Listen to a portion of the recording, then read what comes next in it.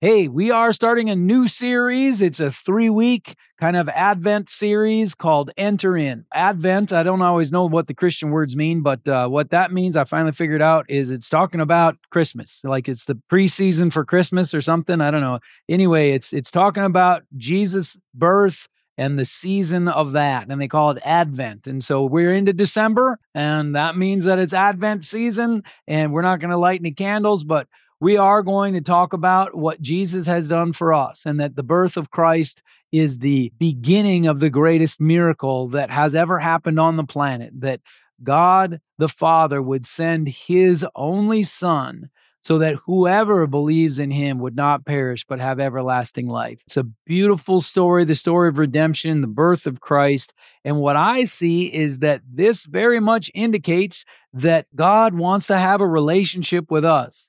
To send Jesus here. Jesus wants a relationship with us. And so the point of week 1 of Enter In is that God likes you. So Jesus came here to have a relationship with us, to be our Savior and our Lord. So Lord means that Jesus is our authority. He's our higher power. He is the one that has authority over us. He is our leader, our God, whom we worship and trust and obey. Savior means that he is our rescuer, our redeemer, our deliverer, our healer. He's the one who saves us. He's our Savior. So Jesus came to be our Savior and our Lord. And that is a beautiful relationship, to have a relationship with the Lord and a Savior, the Son of God, to have that reconciliation with God happen, to have that relationship with God. But it doesn't just magically occur. We have to enter into that relationship. We have to respond to the love of God. And so we need to enter into that. And one of the things that can hinder us from entering into a relationship with God is that some people think God doesn't like them, that God is disappointed with them. God hates them. God sees them as flawed and failed and just wants to smush them, and that's just an unfortunate misunderstanding. It's actually quite terrible. God likes you. He loves you and he likes you. Don't project your insecurity and your self-loathing onto Almighty God. He actually likes you. Let's look at the basic idea here. Romans chapter 5. Verses 6 through 10 kind of give us the basic idea of how this works. Because let me tell you, God doesn't just see the things you've messed up, doesn't just see the things you've done wrong. He sees who he created you to be and the potential you have to grab hold of that. He doesn't just see your past and your past failures, your present inadequacies. He sees your potential and who he meant for you to be. And he still loves that potential. He loves that person and he wants you to get into that and grab hold of it. And so he loves you. Let's go to, again, Romans chapter 5, starting in verse 6. You see, at just the right time, when we were still powerless, Christ died for the ungodly. Very rarely will anyone die for a righteous person, though for a good person someone might possibly dare to die.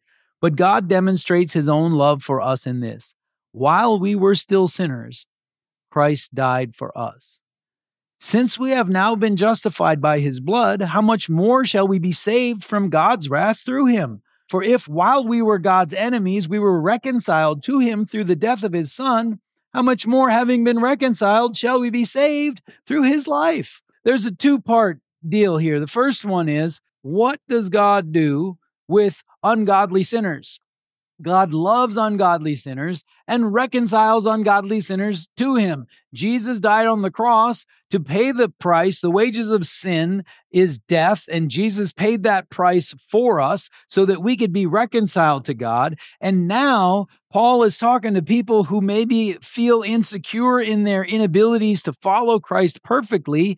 And Paul is saying to them, hey, since we've now been justified, how much more will we be saved from God's wrath through Christ? There's still more mercy there. We've been saved. We've been reconciled to God. When we were God's enemies, he loved us and died for us and brought us in. How much more now that we're reconciled to God can our minor imperfections be forgiven? We can have grace and we can continue on in our relationship with God. Because why would he do that? Because he likes you. He wants to have a relationship with you. Even if you're completely running in the wrong direction, there is reconciliation with God and forgiveness. And if you're walking with God, but it's not quite exactly perfect, there's grace for that too. And so let's realize that God is really extending the olive branch here and working pretty hard to establish a relationship with you because he likes you. Why else would he do that? God likes you and he's rooting for you. Now, one of the problems we can run into in religion is that some people, they know that already.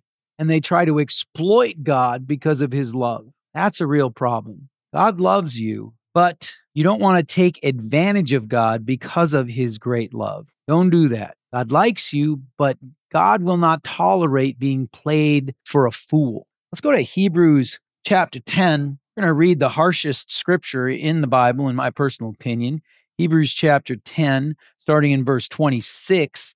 This is rather strong. Now, it starts with if we deliberately keep on sinning. So that's different from accidentally sinning or getting caught up in something, but you didn't want to. This is very different from, say, your Romans chapter 7 kind of a situation where you want this, but you still get pulled over here. That's not deliberate sin. Deliberate sin is when you're just like, yeah, I'm just going to keep doing it. Forget it. And God doesn't want you to, but you're like, well, he'll probably just keep forgiving me anyway, the fool, and you keep on doing that. Like, if that's how you're going to treat God, this is how it goes. If we deliberately keep on sinning after we have received the knowledge of the truth, no sacrifice for sins is left, but only a fearful expectation of judgment and of raging fire that will consume the enemies of God. Anyone who rejected the law of Moses died without mercy on the testimony of 2 or 3 witnesses. How much more severely do you think someone deserves to be punished who has trampled the Son of God underfoot, who has treated as an unholy thing the blood of the covenant that sanctified them, and who has insulted the Spirit of grace? For we know him who said, "It is mine to avenge, I will repay," and again, "The Lord will judge his people." It is a dreadful thing to fall into the hands of the living God. All right. So Jesus loves you. He likes you, but you have to respond appropriately to that. You have to say, "Oh, thank you. I love you too. Let's have a relationship." But if instead you're like, "Oh, you love me, do you? Well, can I abuse you like this and you still love me? Oh, how about this?" And like, "Well, why don't you chase me around a little bit?" Like, if we're going to mess with God, make him play the fool, try to get him to be an enabler, then it's like he sees through that. He's way smarter than that. We can't make God play the fool and we're the ones manipulating him. That just doesn't work that way. So we got to get serious. We got to get serious with God. Instead of doing what it talks about here, trampling the Son of God underfoot, treating as an unholy thing the blood of the covenant, and insulting the Spirit of grace, instead, let's honor Jesus. We don't trample him underfoot by disregarding what he's done for us and what he's brought us into by just living completely differently from that. We don't want to treat as an unholy thing the blood of the covenant. As we receive Holy Communion, we honor the Lord. We also speak as holy the blood of the covenant, that Jesus died on the cross and shed his blood that we might be forgiven and we could enter into a covenant with God, be grafted into that covenant and be the children of God, co-heirs with Christ. That's a holy, holy thing. And so we recognize that. And then it says, insulted the Spirit of grace. We want to be grateful for the grace of God and be thankful that he's allowed us to get away from ungodliness and evil and violence and bring us into his good things. And so we want to be grateful for that grace. We don't want to play God as far as manipulating God, trying to make him play the fool. Instead, we want to respond and enter into the love of God because we know he likes us and he's made a way for us. An example of God loving, just bad people. Let's go to the book of Jonah back in the Old Testament. And you might remember the Jonah and the whale thing. We're not going to talk too much about that, but we're going to look at who the Ninevites were that Jonah was supposed to go talk to and what God's thoughts of them were. Now, Nineveh was a violent and evil city. They did all kinds of terrible things, and they were Gentiles, and yet God loved the Ninevites. We see this in the conclusion of Jonah, chapter 4, verse 11. God is speaking with Jonah, and he says, "And should I not have concern for the great city of Nineveh, in which there are more than 120,000 people who cannot tell their right hand from their left, and also many animals?" He cares about the animals too. That's kind of cool. But he's like, yeah, these people are doing evil and they're hurting. There's violence everywhere, but it's because they don't know their right hand from their left. They have so much potential. They could step into who they were supposed to be, but instead they're mired in all of this violence and yuck, and their hearts are all messed up. If they would just repent, things would change. And so God is seeing their potential, not their past and their present, but their potential. So eventually Jonah goes to Nineveh. If you know the story, it was a process there. And he preaches to them and they repent. So let's see what happens here to this evil city. Jonah chapter 3, verse 3. Jonah obeyed the word of the Lord and went to Nineveh. Now Nineveh was very large. It took 3 days to go through it. Jonah began by going a day's journey into the city, proclaiming, 40 more days and Nineveh will be overthrown. The Ninevites believed God. A fast was proclaimed, and all of them, from the greatest to the least, put on sackcloth. When Jonah's warning reached the king of Nineveh, he rose from his throne, took off his royal robes, covered himself with sackcloth, and sat down in the dust. This is the proclamation he issued in Nineveh. By the decree of the king and his nobles, do not let people or animals, herds or flocks taste anything. Do not let them eat or drink, but let people and animals be covered with sackcloth. Let everyone call urgently on God. Let them give up their evil ways and their violence. Who knows? God may yet relent and with compassion turn from his fierce anger so that we will not perish. When God saw what they did and how they turned from their evil ways, he relented and did not bring on them the destruction he had threatened. So Jonah's message was, you're all going to die. Their thought was, let's turn to God in repentance and see what happens. They turned to God in repentance, and God, who didn't want to destroy them in the first place, he wanted them to live rightly and to not be violent and evil. And so when they turned away from violence and evil, God was like, awesome, good for you. They entered into the goodness of God. That's wonderful. Now, Jonah wasn't so happy about it. We'll talk about that more in a little bit. But something bad happened. About 140 years later-ish, somewhere in there, Nahum, another prophet like Jonah, prophesies against Nineveh because they'd fallen all the way back into their evil ways and they're violent and hurting people and doing all kinds of terrible stuff. And they did not repent, and Nineveh was overthrown. The Assyrian Empire was conquered at that time, and they should have repented again, but they refused. So Nineveh, when they repented and turned to God, God responded. But then they turned away, and God responded to that. So God likes us. He responds to our desire to enter in a relationship with him, be forgiven and reconciled to God. But if we refuse that, we can't play him. He sees past it. So don't think you can manipulate God or fool him. Turn to God. He likes you. Go ahead and turn to him. Now, I want to go to Luke chapter 15.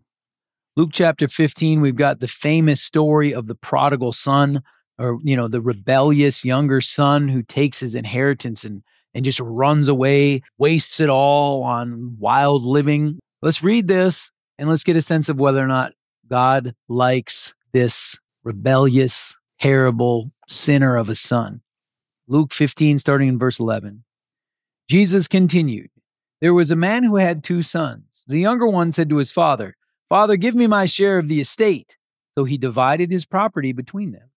Not long after that, the younger son got together all he had, set off for a distant country, and there squandered his wealth in wild living. After he had spent everything, there was a severe famine in that whole country, and he began to be in need. So he went and hired himself out to a citizen of that country, who sent him into his fields to feed pigs. He longed to fill his stomach with the pods that the pigs were eating, but no one gave him anything. When he came to his senses, he said, 'How many of my father's hired servants have food to spare, and here I am starving to death? I will set out and go back to my father and say to him, Father, I have sinned against heaven and against you. I am no longer worthy to be called your son. Make me like one of your hired servants.' So he got up and went to his father. But while he was still a long way off, his father saw him and was filled with compassion for him. He ran to his son, threw his arms around him, and kissed him. the father sees this horrible son of his off in the distance. He's come over the horizon. He's like, oh, my boy. And he runs out there and he kisses him and he's all happy to see him. Now the son stays in his repentant state. Verse 21, the son said to him, Father, I have sinned against heaven and against you. I am no longer worthy to be called your son. And then the father interrupts him. He doesn't even get through his whole speech. But the father said to his servants, quick, bring the best robe and put it on him. Put a ring on his finger and sandals on his feet. Bring the fattened calf and kill it. Let's have a feast and celebrate. For this son of mine was dead and is alive again. He was lost and is found. So they began to celebrate. So did this younger son deserve the love of the father? No. Did the father love him anyway? Yes. Like he liked him. He was like, oh, it's my boy. And that's how God responds to each of us. He likes us. He loves us. We mess it all up. He still cares about us. The love of the father didn't falter. He loved his son even though. Now, the father loved the son while he was in the foreign land, wishing he could eat the pig slop, but nobody gave him any pig slop. The father loved him then, but he was stuck in his sin and in his hurt, and he had no benefit from the love of the father. It was only till he returned to his father's house, he came to his senses and was like, I need to enter into my father's house, into the love of my father, into the protection of my father's house. So he turned to God. God brought him in. That's the analogy there. We need to come to our senses and return to God. If God gives you a wake-up call, and go ahead and wake up. Here's a lesson. If you have a prodigal, be like the father. Be worth coming home to.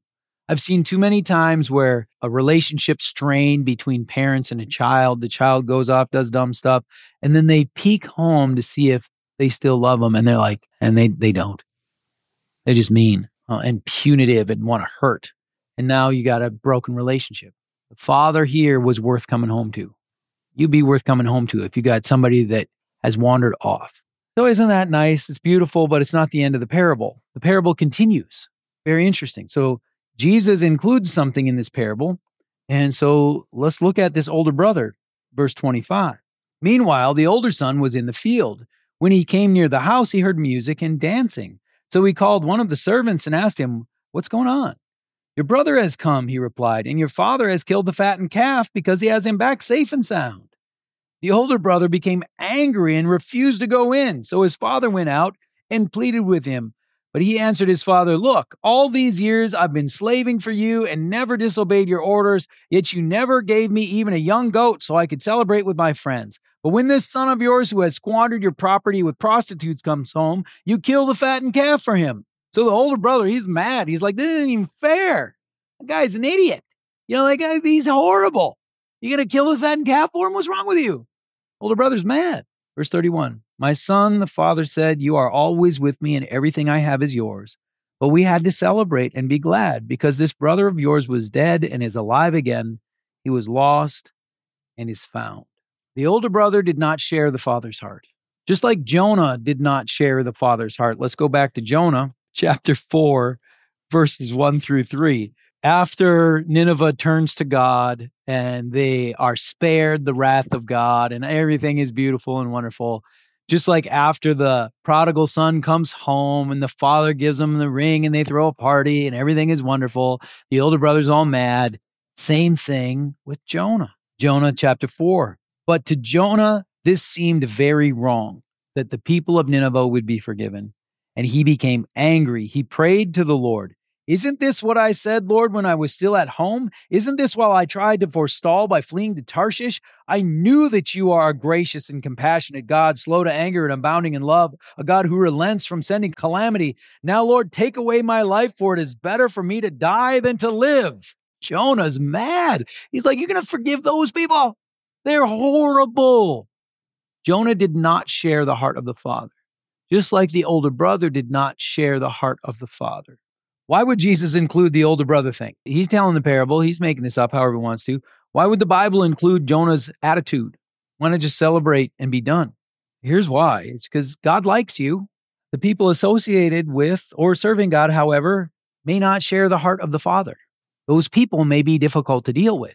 Those people who are associated with God who are serving God, they may not share the heart of the Father. I think it's interesting. I'd not seen that parallel before with Jonah, who's all mad that God would forgive Nineveh, the older brother who's all mad because the father would forgive the younger son and throw a party for him. The Father likes you. God likes you. He loves you. He's made a way for you. But not everybody's going to like you. Man, I wish that was different. You know what I mean? Like, I wish it wasn't like that. I wish that in my life, that people were only encouraging and helping me draw closer to God. But sometimes it's Christians who are the ones who are the most discouraging of your relationship with God. What a mess. This older brother is all mad that the younger brother came home. Jonah, who's all mad that this big city of 120,000 people back then repents. Everybody repents and goes on a fast and turns to God and leaves their evil ways. And Jonah's mad about that. Sometimes the people of God do not share the heart of God. And that's a mess. So if you're a believer, here's the message for you. Make sure you share the heart of God, because it's easy to fall into that other thing and not love broken people. Think, oh, you're messing it all up. You're doing this wrong. You know, I'm the one who's doing things right. And you're just a disaster. And our culture now is really kind of falling into that. And so as a Christian person, you better not be like Jonah and the older brother. Have the heart of the Father for other people. Be a true representative of God in this world. If you're someone who's trying to enter into a relationship with God, but people are getting in the way, then I encourage you, don't let those people steal your joy or hinder your relationship with God. They might not get it. They might not be able to understand the love God has for you, and they may respond poorly, like Jonah, like the older brother. It's nothing new. Don't be shocked. This was happening 2,700 years ago. And the parable that Jesus is telling is 2,000 years ago. And this is nothing new, that people associated with God or people serving God don't share the heart of God. Stinks. It's yucky. It's ugly. It is a huge hindrance to the gospel. But let me tell you, don't let foolish people rob you of a relationship with God. I had a lot of people say dumb stuff to me when I became a Christian, both non-Christians and Christian people. There was not much encouragement in my life. So glad I didn't let those people have control of my heart, but I loved God, walked with Him, trusted Him, and said, wow, those people, I'm not going to be influenced by their foolishness, and I refuse to be influenced by their foolishness. Now, even to this day, as a pastor, of course, I get to deal with all kinds of difficult Christians and in many different scenarios, and it can rob your joy, man, but that's nothing new. And so we need to be faithful to God, love God, and not let people mess it up. So I want you to enter into a beautiful relationship with the God who likes you, who's made a way for you, and not let all the foolishness of people get in the way. So again, this is a communion weekend. We're going to receive Holy Communion together. Jesus said to do this in remembrance of me.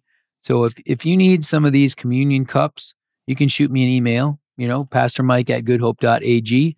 I'll make sure we mail out some of these communion cups for you if you'd like to receive Holy Communion with us on the first weekend of each month. So I encourage you to do that.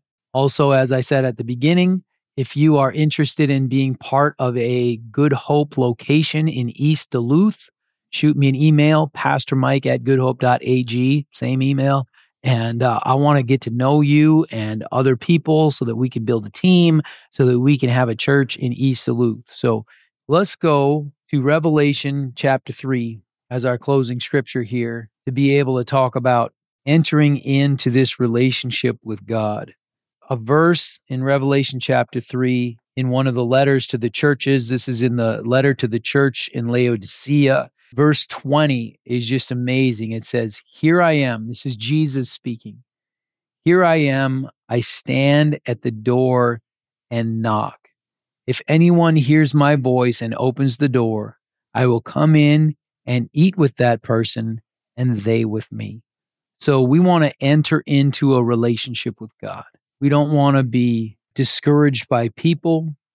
We don't want to be trying to manipulate God and fool God. We want to just respond to the love and kindness and goodness of God, the God who likes us, and respond. Walk with God in this life. Let's pray. Heavenly Father, thank you for your great plan of redemption. Thank you, Lord, that back in Jonah's day, you didn't just reject the Gentiles, but when the violence and evil was repented for and they stopped doing those things, Lord, your blessings came even to the Gentiles. Lord, thank you that you show your love for people in the parable of the prodigal son. Lord Jesus, telling that story, thank you that you show your love for us who wander off and do dumb stuff. You still love us.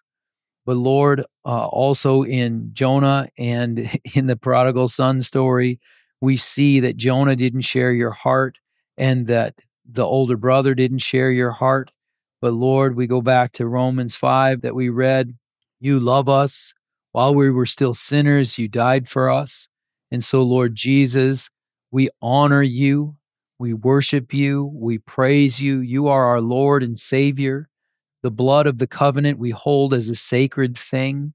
We honor and worship you and the sacrifice you made, and we are grateful for the grace that you have poured out upon us. And Lord, help us to respond to your goodness and love and grace and sacrifice in the way that we should, not feeling like we've got everything we need, but knowing that if we're hot or cold, if we're just sort of lukewarm, if we're neither hot or cold, but we're just lukewarm, that you would spit us out of your mouth. But Lord, instead, help us to grab hold of all the good things you've got for us. Help us to trust you and love you. So Lord Jesus, we thank you for what you've done and we honor you. Again, thank you, Lord, for your grace and mercy, your goodness and your love. Guide us into the fullness of your love as we open the door to you and let you in, and we enter into a relationship with you. Bless us and encourage us. In Jesus' name, amen.